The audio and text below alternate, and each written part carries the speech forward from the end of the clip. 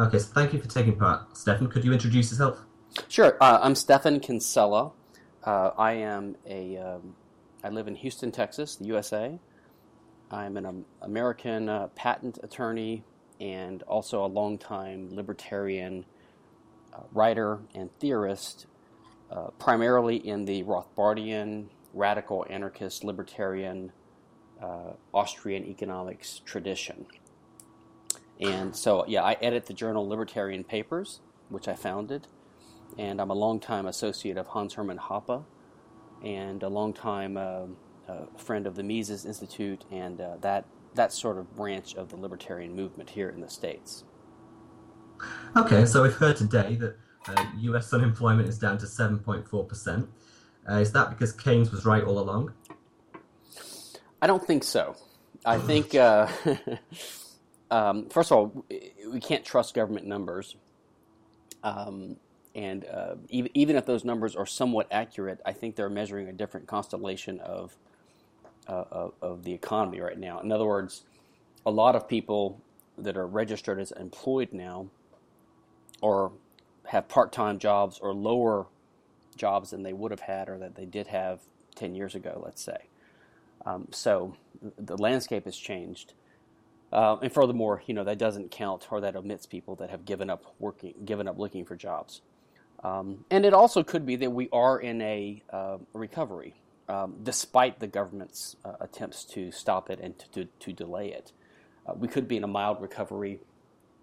So we could have just suffered through a recession, which is predicted by Austrian economics like Hayek and Mises, who say that you have a boom caused by government manipulation of the financial markets and the economy, and then it crashes, and then it has to recover.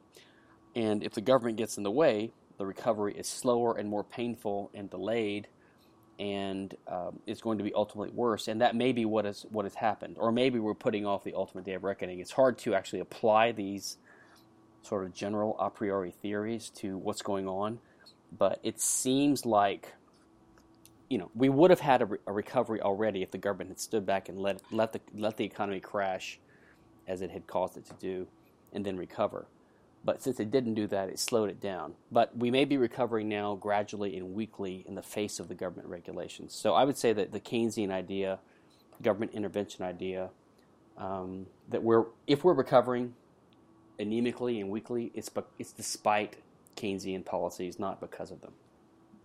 Yeah, and I think interest rates, what are they down to actually 0.25% in America now? Yeah, they're Or basically they're trying to get zero. That's right. right.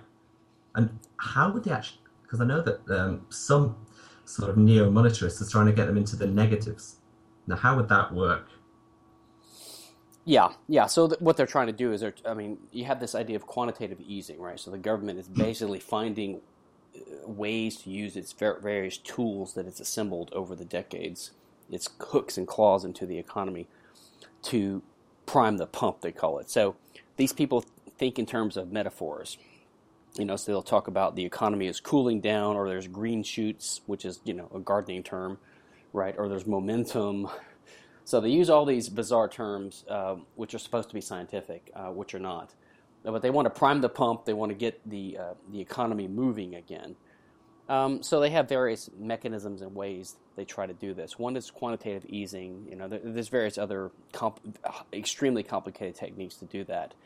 And they end up either manipulating the interest rate directly or causing an effect on it.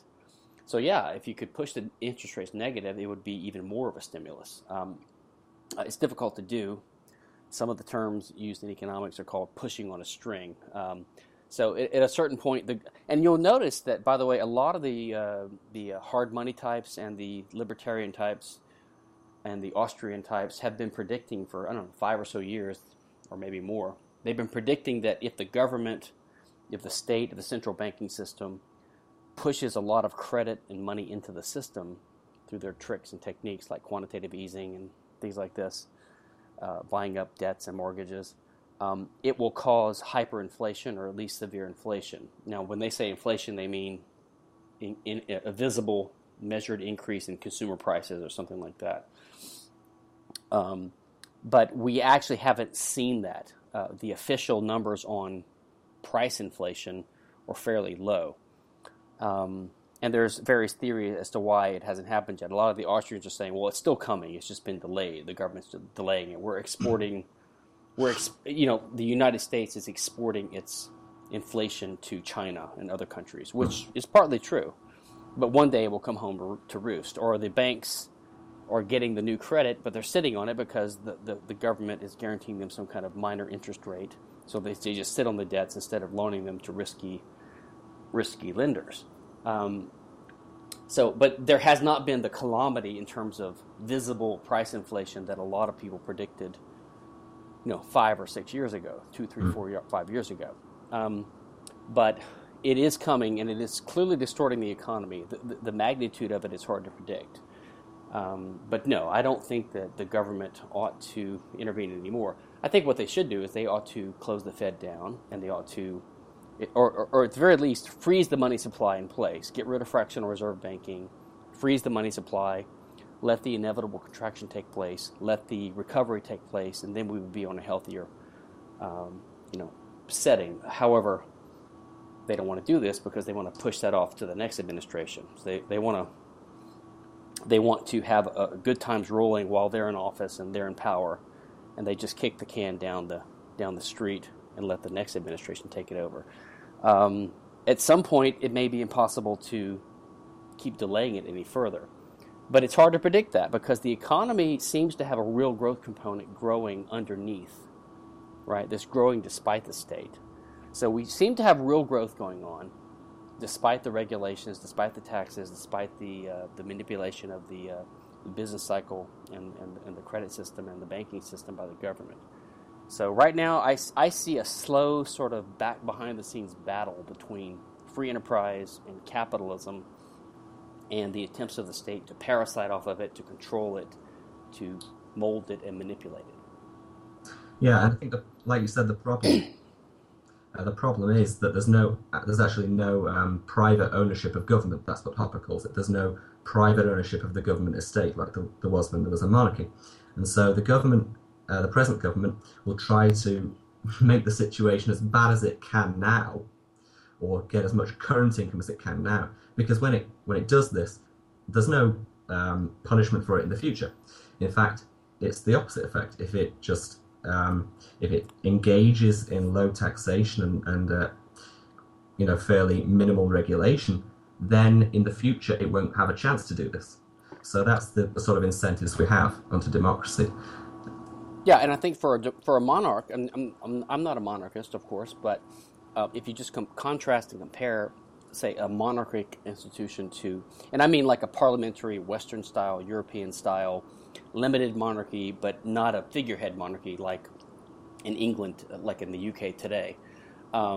Say a real monarchy, if you compare that institutional structure to, say, democracy, as Hans Hermann Hoppe, who's my sort of mentor, has done in detail, then you'll see that there's various disadvantages to the democracy. I mean, the monarch, for example, if he has a long reign of peace and prosperity, let's say 20, 30, 40, 50 years, they're going to be beloved by the people, right? Mm. But if you have a Bill Clinton or a George Bush or a Barack Obama in office, they need to have a splash. They need to have a war. They need to have a calamity they can solve. They need to have a disaster they can blame upon the previous administration, and they show that they're working to fix it. They need to have signature legislation passed that they can put their names on, like Obamacare, socialized medicine here in the U.S. If they just have a boring administration, I've heard arguments that the best presidents in the U.S. have been people like, say, Grover Cleveland, who's virtually unknown because he did almost nothing. He just kind of maintained the peace. Or even Jimmy Carter, to some extent, in the modern era. They're considered to be boring, right? Because they're not like big leaders brandishing their swords and causing all kinds of crap all around the globe. But they do what monarchs would do if they were good leaders. But if you do that as a democratically elected leader, then you're just boring and you don't cause any excitement for the people. So, I think there are different incentive structures. And, yeah, of course, you're right. Barack Obama is in office for 8 years max. And he's going to have a chance to do what he's going to do. And if he can get some glory and get some programs passed and the costs are trillions of dollars passed down the road, 5, 10, 20, 30, or 50 years down the road, he doesn't pay those, the price of those costs. He just pushes them off to other people and other generations. So, yeah, there's a different incentive structure.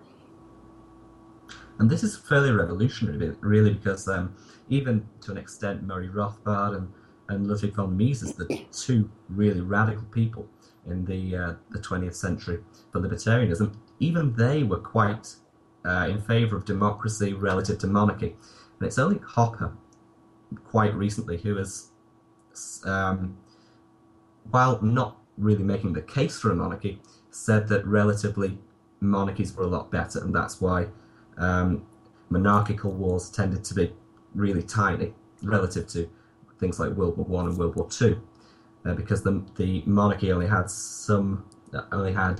limited resources, and if he had a massive war, there would be quite a high likelihood that it would damage the property values in his own, what he considered his own property, which was the government and the country. And so it is quite encouraging that we can now try and make the case for a monarchy over a democracy, but it's only really recent. I agree.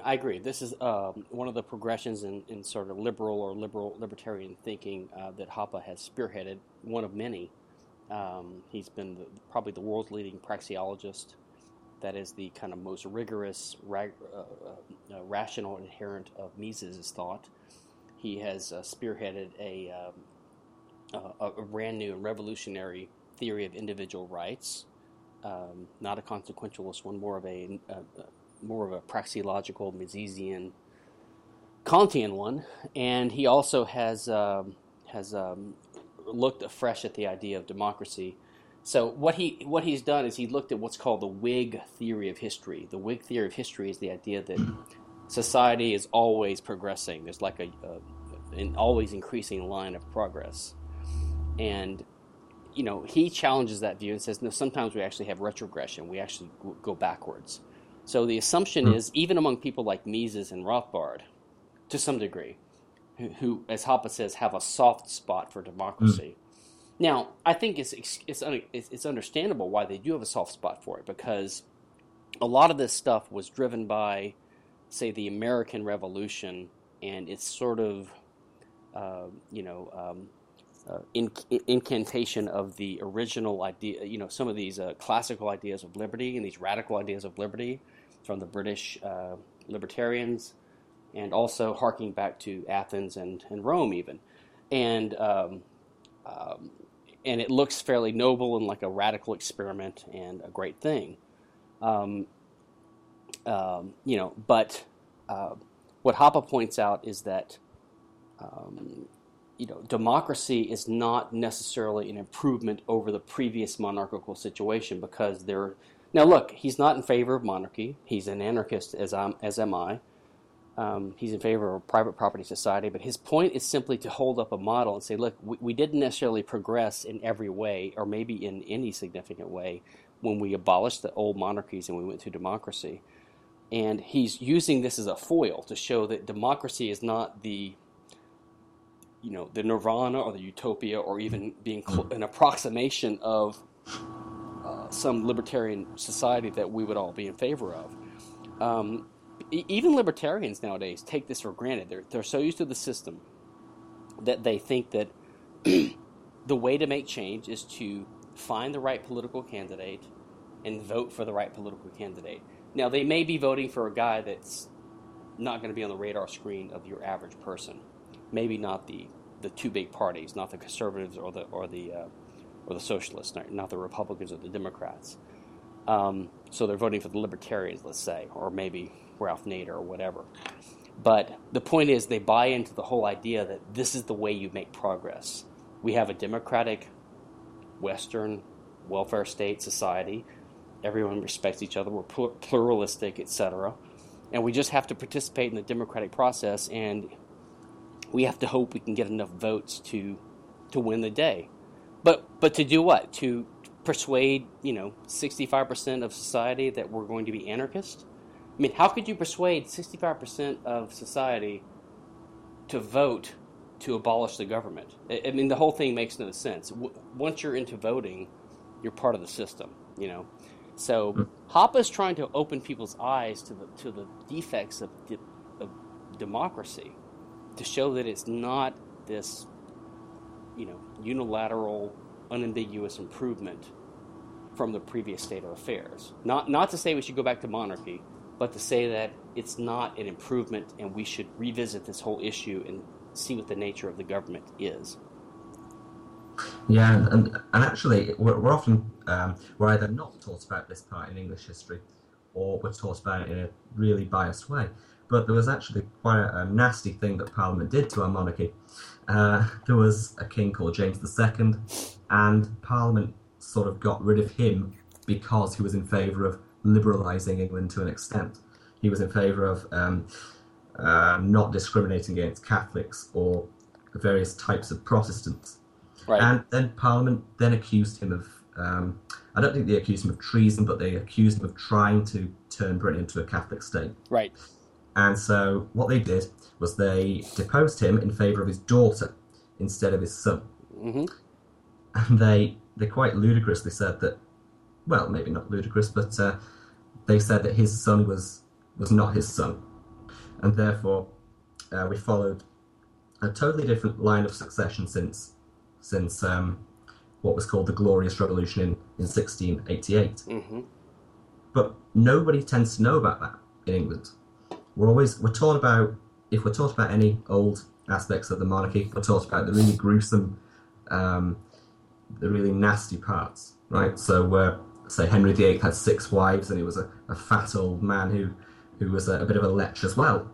We're taught about that, but we're never taught about monarchs who were in favour of more liberty and more freedom. And we're also not really taught about some of the nasty things that Oliver Cromwell did. And too many people perhaps have the idea that he's a libertarian hero. I really dispute that. Mm-hmm. But going back to what you said about Hans Hermann Hoppe's rights theory, could you explain how that's different to the way Murray Rothbard or even Mises tried to make a case for libertarianism? So the libertarian movement emerged gradually out of this kind of liberal movement, a lot of it based in the UK and England, the Levelers, John Locke, etc., and sort of culminated in the American Revolution in a sense, or at least that's how we focus our understanding of it now.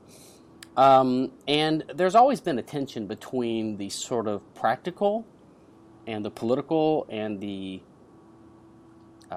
sort of natural rights or natural law-based arguments for all these things.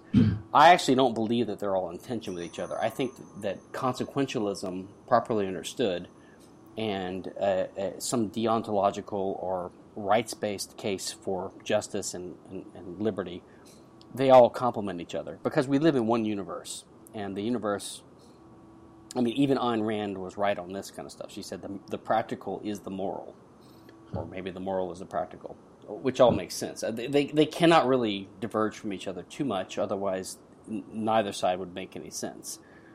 So up till now, I mean, you have these movements emerging ad hoc, and then later on, people try to systematize and label them and categorize them. When they emerge, they're not categorized and labeled. People just have passionate ideas and they push them for various reasons. But, after the fact, people try to categorize them. And so what's emerged is this view that there are sort of two opposing views. One is sort of practical or pragmatic or even utilitarian, like Jeremy Bentham and John Stuart Mill, and consequentialist. And the other is more deontological or Kantian or rights-based or natural law-based even.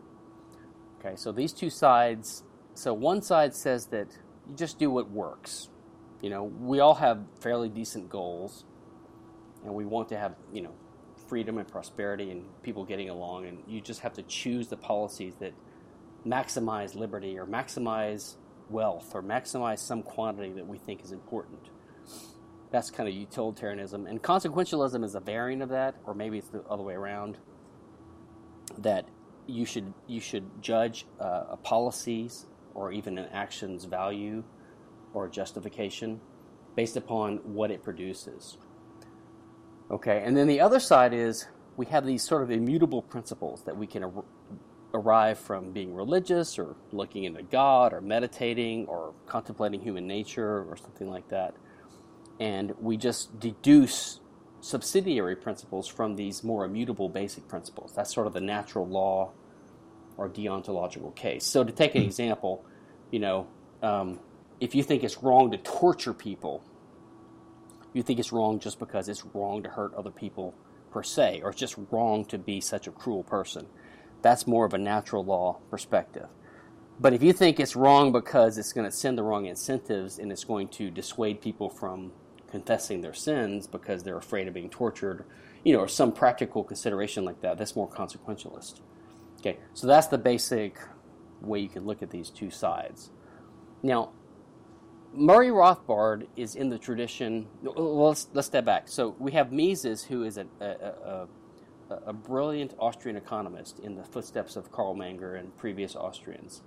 And I really think he was the first systematized, truly rational, rigorous thinker. He used a lot of Kantian terminology and concepts in his explaining his theory. And a lot of, like, say, Ayn Rand types, who are libertarians now to some degree, they despise Kant as a nihilist and as a skeptic and as the destroyer of mankind and all this kind of stuff. I don't think so. My understanding is Kant was a murky writer. He had different interpretations. On the continent in Europe, there's a more realist interpretation of Kant, and he was fairly liberal, actually, in his politics. In the U.S., he was interpreted in more of a skeptical fashion, which is absurd, of course, and I agree with the criticisms by Randians of the skeptical interpretation of Kant. But it really doesn't matter what Kant was. It matters what the ideas are. And so Mises was he latched on to the Kantian way of explaining things, but Mises was not an idealist. He was not a skeptic. Idealist in the sense that he believes ideas are the fundamental reality, and there's no way we can understand what reality really is. Not in the sense of having ideals.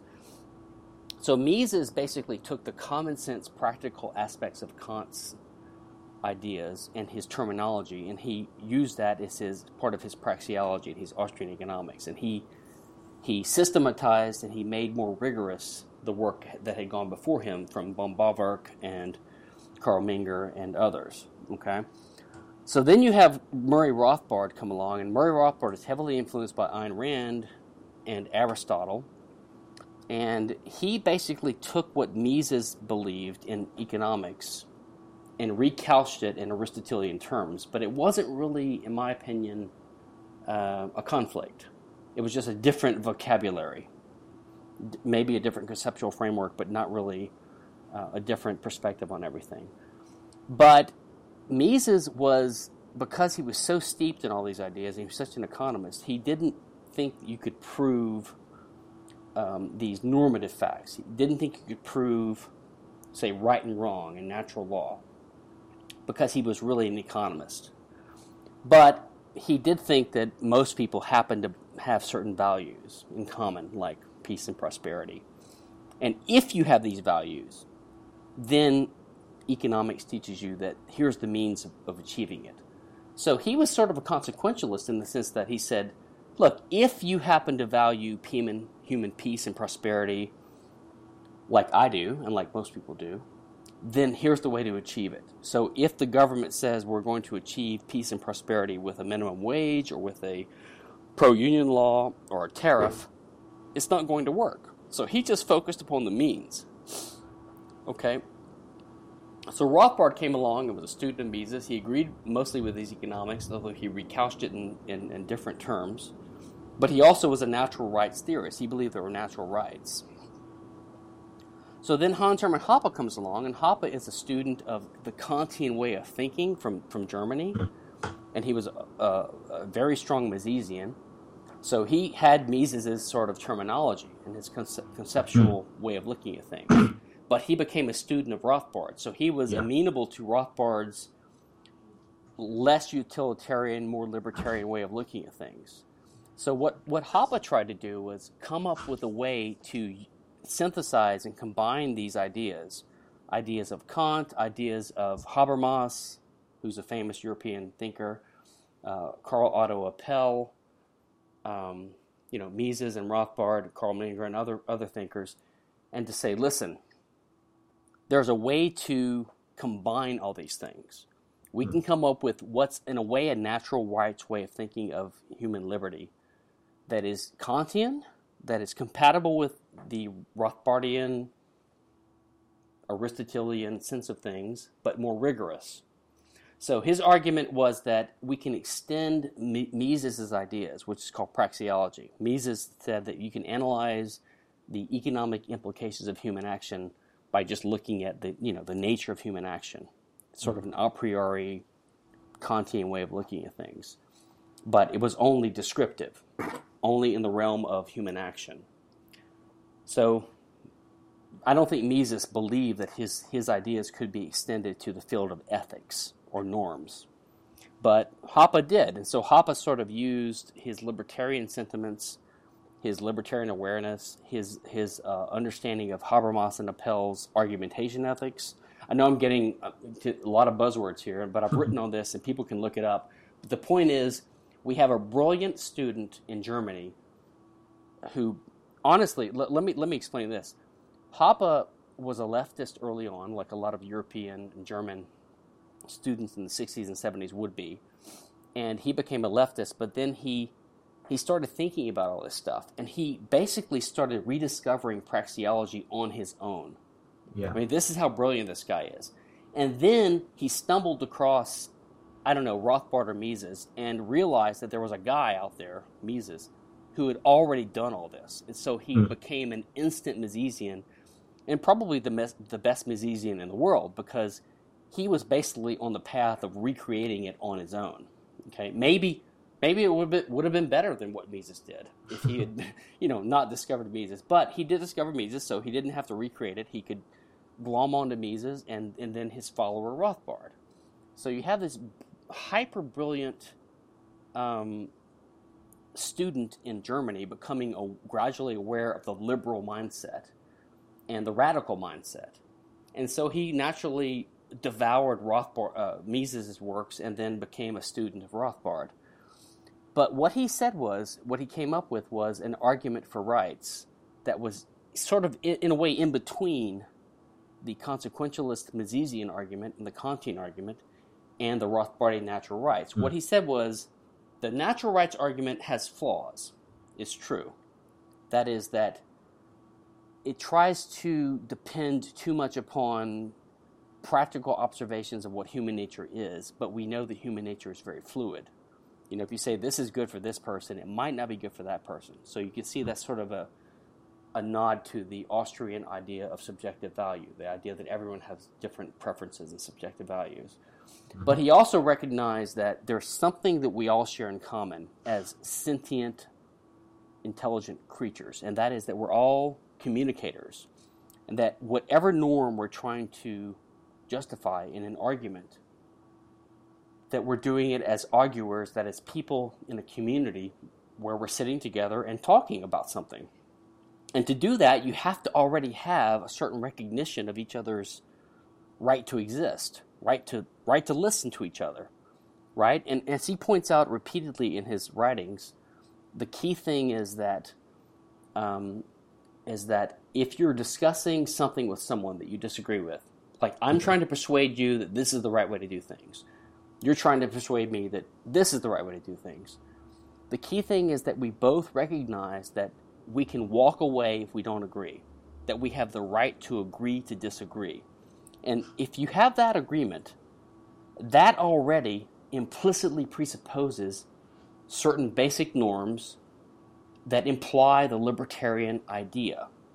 And if you don't have these norms, then you're not having a real argument. You're just having like a slave master bully his slave into mouthing words to please him. That's not a real discussion. That's not a real argument. Okay, so this is the fundamental radical idea that Hoppe came up with. It's called argumentation ethics, and I think it's revolutionary. I think it's breakthrough. It's sort of a natural rights theory that doesn't draw natural rights. It draws upon one fundamental aspect of the human nature, which is the aspect that we can communicate, that we do communicate with each other, and that we have to communicate with each other in order to try to justify any proposed value system or norm. Yeah, and I've browsed a load of criticisms of argumentation ethics, and most of them tend to be written by people who just don't understand the concept of argumentation ethics. I mean, one criticism was, I can't actually remember who wrote it, but they said, what if someone never chooses to argue? Are they Right. therefore amoral people? Right. So, but that's not the thing. It's not a totally hypothetical system of ethics. It can apply to all communicators. It doesn't just apply to someone who's, say, in the act of arguing right now, or who's cut off the tongue. It doesn't really matter in that respect. But what's also quite frustrating is how close together all these great thinkers are. So Mises, Rand, Rothbard, Hoppe, Roderick Long, Stefan Molyneux, they all have so many points of similarity.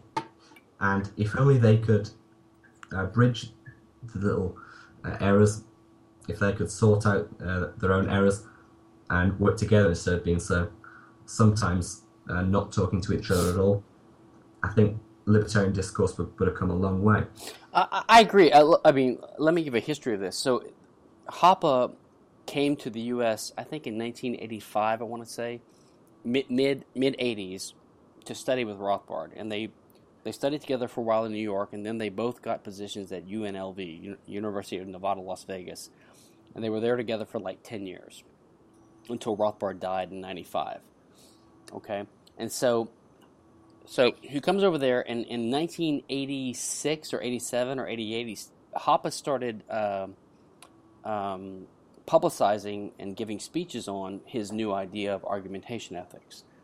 And Rothbard became a total adherent. Rothbard admitted that his previous natural rights theory was very, he called it wimpy in comparison to Hoppe's more rigorous formulation. So, and Hoppe published this series of articles, and the big one was one in the magazine called Liberty in the U.S. in 1988, I want to say.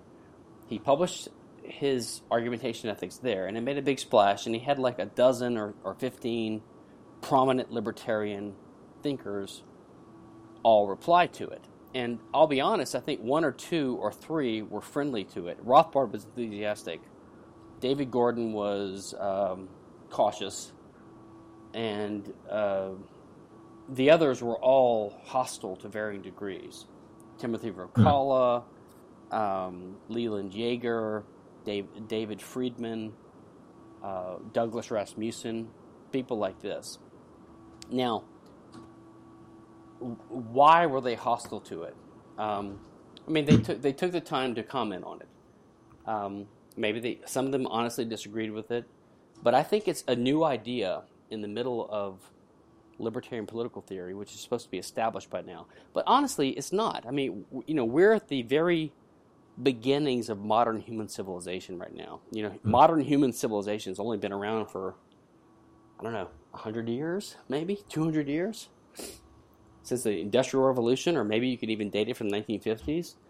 And libertarian theory has sort of grown along with that, right? And it's no surprise that it's still evolving, and that people get suspicious of a new theory that emerges to sort of change the paradigm.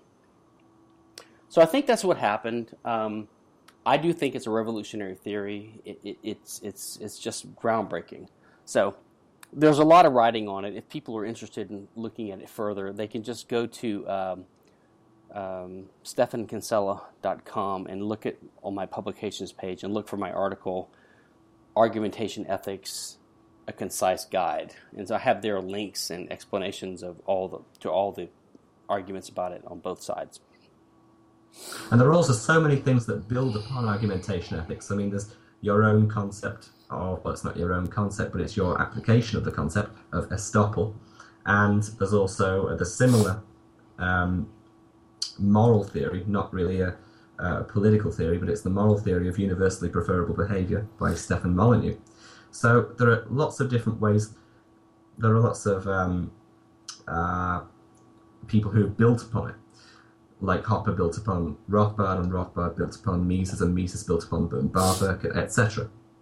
Yes, and I've got so I have a theory that's complementary to Hopper's called estoppel, and Stefan Molyneux has one called universally preferable behavior. But this is not the only things. I mean, if you look throughout history in the last 2, 3, 4, 500 years, you could find insights by the great thinkers that we all admire or at least profit from, which recognize aspects of this approach to things. And I've got like a list of quotations on my website called Quotes on the Logic of Liberty or something like that, which just shows, I mean, if you look at John Locke and you look at other guys, there's sort of an intuitive recognition that there's just something wrong with the idea that you could really, in a civilized discussion with another human being, try to justify the notion that here's why I get to kill you.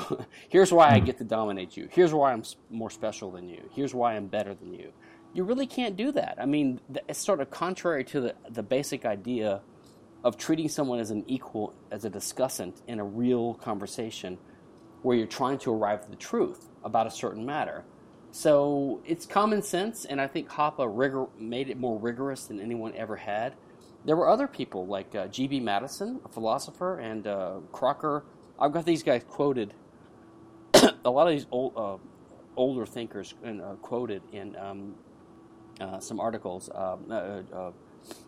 Jeremy Shearmur, another theoretician. I've got them quoted in an article I wrote called it was in the Journal of Libertarian Studies in the 90s. It's called New Rationalist Directions in Libertarian Rights Theory. So anyone interested can look that up and follow this through further. Yeah, and perhaps the most unlikely person to sound like Hopper or yourself or Rothbard was John Locke.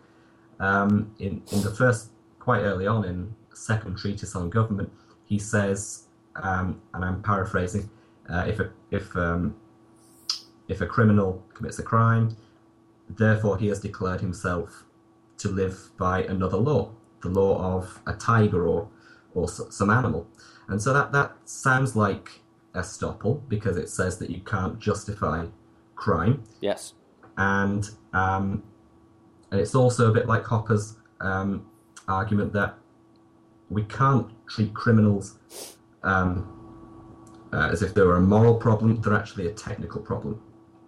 Yeah, I think the problem is that libertarians and others get so passionately bound up in our enterprise, okay, which I appreciate, I understand, and I've done it myself. But they start thinking of these things that they're in favor of as a type of law akin to causal laws. So the Misesian view of things, which is called a dualistic view, dualistic in the sense that we recognize that there are two separate realms of phenomena that we're going to analyze. And Mises is analyzed as causal laws, which is the physical world. So causality, like cause and effect, like the laws of physics. What laws can we discern that we can use to predict what's going to happen when we perform certain actions? Like if I want to have an explosion, I have to mix these chemicals together in a certain way or whatever. And then there's the laws of morality and teleology, which is purpose, and human action. So you could think of it as description versus prescription, or fact versus norm. That is, there are certain facts out there, there are certain norms out there. The norms are rules that you want to follow or you should follow to accomplish certain results. So if I tell you, the law of gravity is such that if you jump off this 10-story building, you will plummet to your death and die. Okay, that's one type of law. And there's a different way to verify that.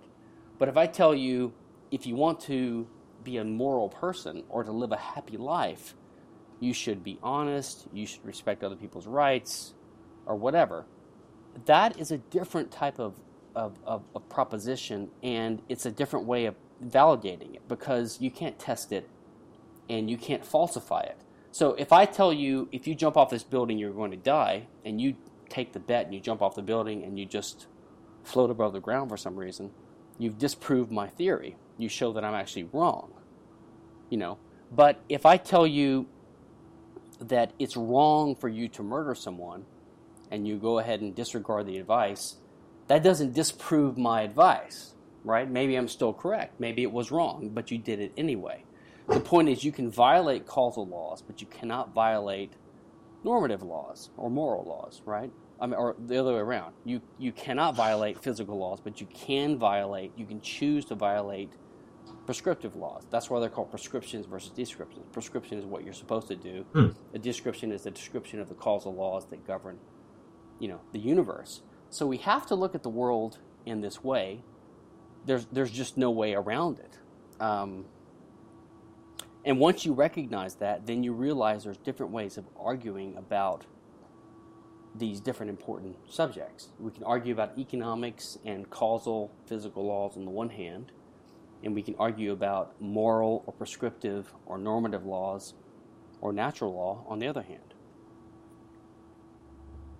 Yeah, well, finally, I think there's another debate which has surfaced quite recently, and it can all be viewed taking place on the Libertarian Alliance website, the Libertarian Alliance blog, and it's this debate, the Libertarian debate on immigration. Now, I know your stance on this, and you know mine, but can you explain, because there's quite an interesting article you wrote about maybe 10 years ago, where you said that there isn't really a libertarian stance. So could you say why you believe that there is no actual libertarian stance on the issue of immigration? I mean, this is one of these issues that it's hard to discuss because people are passionate about it or they don't share the same sort of concepts. So I think we need to back up. And so if we say, well, if I'm having a conversation with a minarchist, let's say, which is a limited state libertarian or a classical liberal, there's going to be a different discussion because we have different set of presuppositions. So I think the only way to have the rational way to decide this issue and to kind of settle this issue, like the abortion issue, to be example, that's another complicated one, but it's to say, listen, we have to recognize the reality of the state. The state is a criminal, evil institution. It's totally unjustified, and in a free society, it would not exist. But you would have private property exist in a free society, right? So then we have the question, we have to distinguish what the question is. We live in a real world today where we don't have a completely free society. We have a state, and we have country borders. We have countries delineated around the globe, and these countries naturally set up boundaries and borders and enforcement authorities, and they set up immigration controls and citizenship rules, right? So this is a predictable, natural consequence of having states, okay? And so then you have people argue about policy. What should the policy be? Well, the anarchist view is easy. The policy should be the government should disappear. The state should disappear, I should say, not the government, the state. And if the state disappears, then you would only have private property and everyone could enforce their borders as they see fit, which is what Hoppe's argument is, for example, in Democracy and other articles he's written. Now, but when you look at the practical police state world we live in, then libertarians naturally identify certain obviously unjust laws, and they say this is clearly unlibertarian or clearly unjust, like a law putting someone in jail for smoking marijuana, for example, or a law putting someone in jail for not paying taxes or for not volunteering for the army, right? These kinds of things.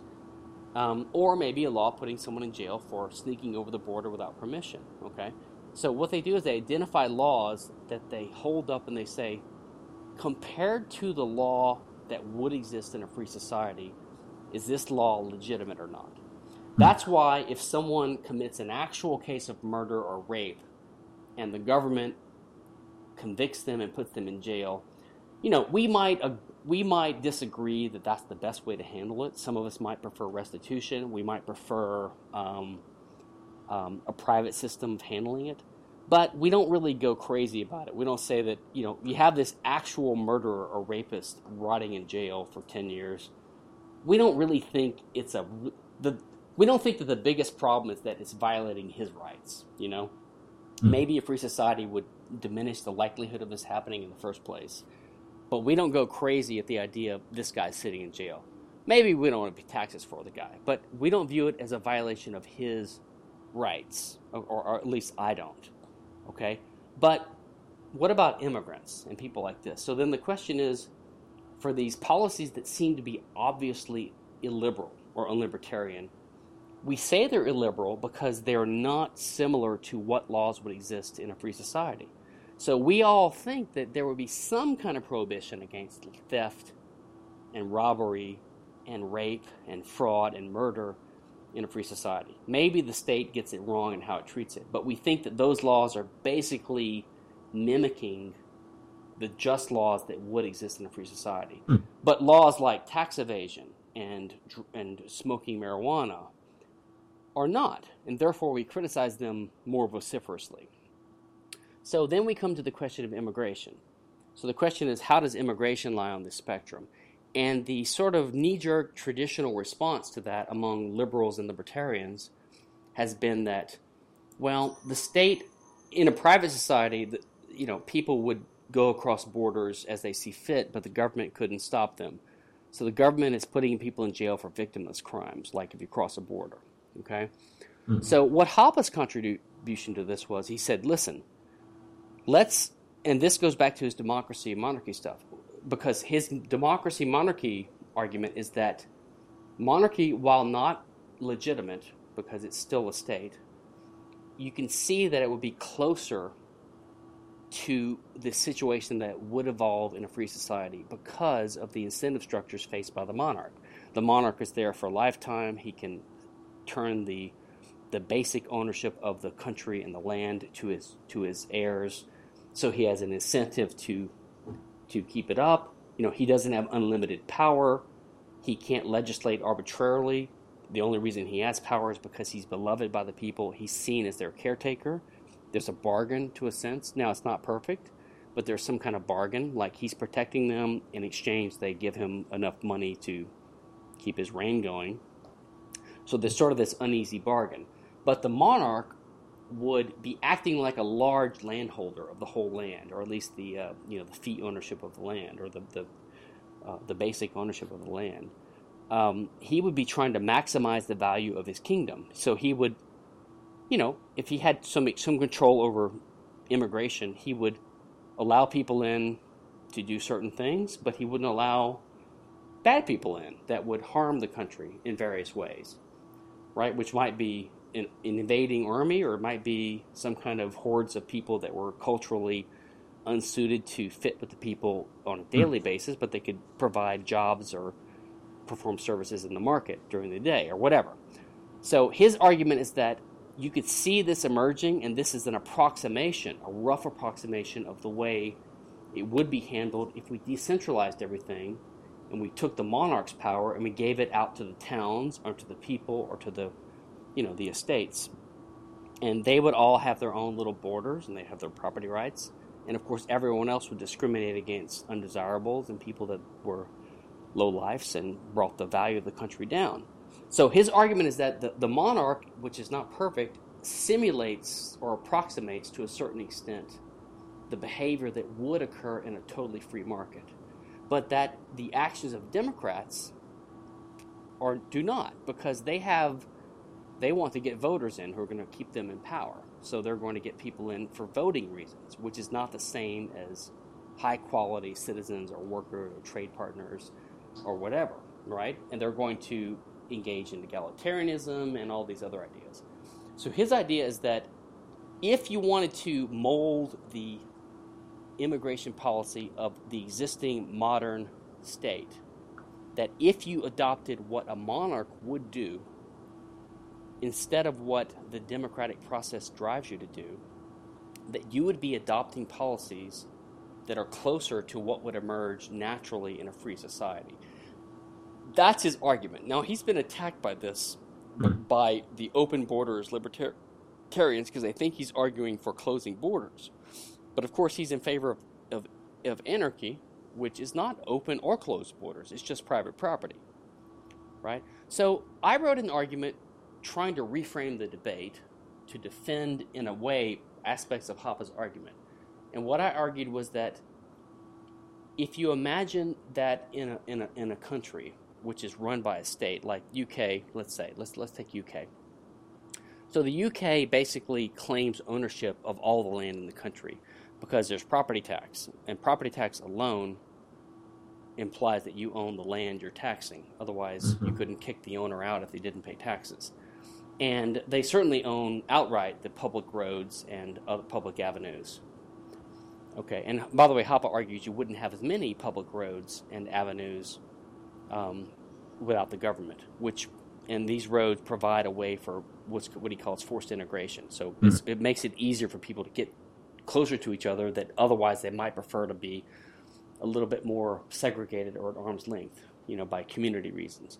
But in any case, my argument was simply not to argue against immigration, but simply to argue that when you have a state in place, which is unjust, and the state maintains actual control of public resources, like let's just say the roads and public buildings and public facilities, then the question is, how should the government use those resources?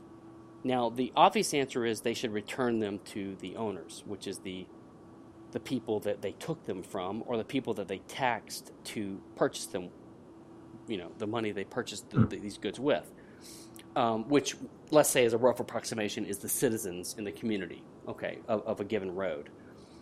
So the ideal solution would be for the government to somehow return this land to the private sphere, to either privatize it or auction it off or to return it to some people. Whatever they do is an improvement, because if the government just gets out of the business, it's an improvement. But as a second best solution, if they don't, do we have any preference as libertarians as to how the government or the state is going to use these resources? And I think we do, because, so let's say the state comes along and takes a strip of land between this row of private neighborhoods and this row of private neighborhoods, and it monopolizes this transportation corridor between, these cities or these towns or these neighborhoods or whatever. Now, it has taken people's property, either by taxes or by taking the land outright, one way or the other. So then the question is, if it's not going to return the money, which would never be full compensation, by the way, because the government always wastes things. Even if the government returns everything, everyone's going to be worse off. You're going to get 1 cent on the dollar. You're never going to get your money back. But the point is, it could give some restitution by just ceasing business and returning the property. But if it doesn't do that, is there any other way it can give restitution? And I think there is, because if the government, let's say, kidnaps you and tortures you, that's worse than kidnapping you and putting you in a 4-star hotel for a week. So if you had the choice, you would prefer the latter, not the former, right? And the same thing is if the government takes your property and makes it a public road. Now, if the government says no one is allowed to use it unless you pay a bribe to an official, or if the government says, okay, you all can use it because you used it before, then that is a less harm to you than the former action. So it's what we call in law restitution in kind. So the point is that there are certain objectively preferable ways the government could set rules for the use of property it's taken from the people than others, and that is a more productive use, a more natural use. Like, let's say 99% of the people want to use this road for transportation, and the government says, okay, this is now going to be used for a road for transportation. Well, these people have been robbed, but at least they can use the road for transportation. But let's say the government says, well, we're going to use it for only selected, favored government officials' friends. Well, then they're adding insult to injury, or they're adding actually injury to the people that were already robbed, and now they can't even use the road that they've been expropriated for. So my argument was simply that if the government sets certain rules for the use of property that it owns, it doesn't. There are some that are preferable to others. And then the second argument is that if you have an outsider who has no claim against the state, like let's say we have someone from Guatemala, okay, who wants to come to the U.S. and he wants to use the roads, which he needs to use these roads to get to employment.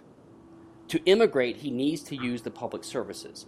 So the question is, if the government prohibits him with their rules of the road, they say this road is only for citizens, does that violate his rights?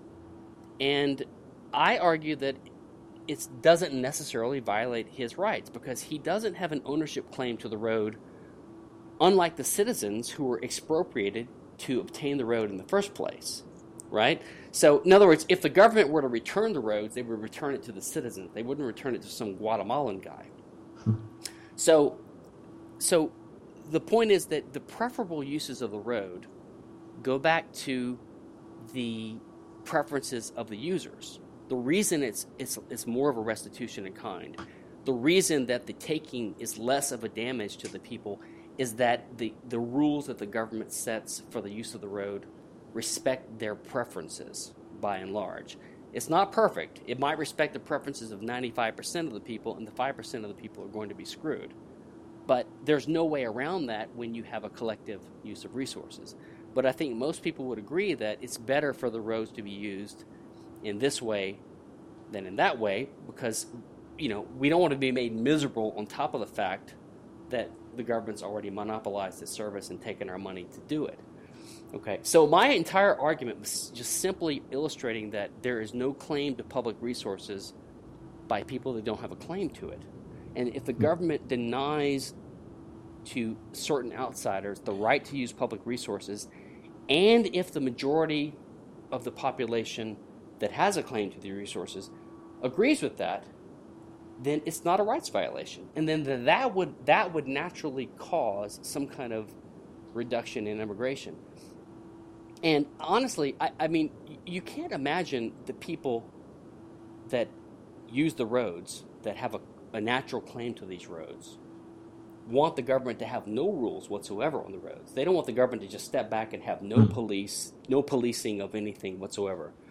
No right side, left side rules, no speed limits, no turn lanes, no decision on who can use the roads. It would just be unusable at a certain point.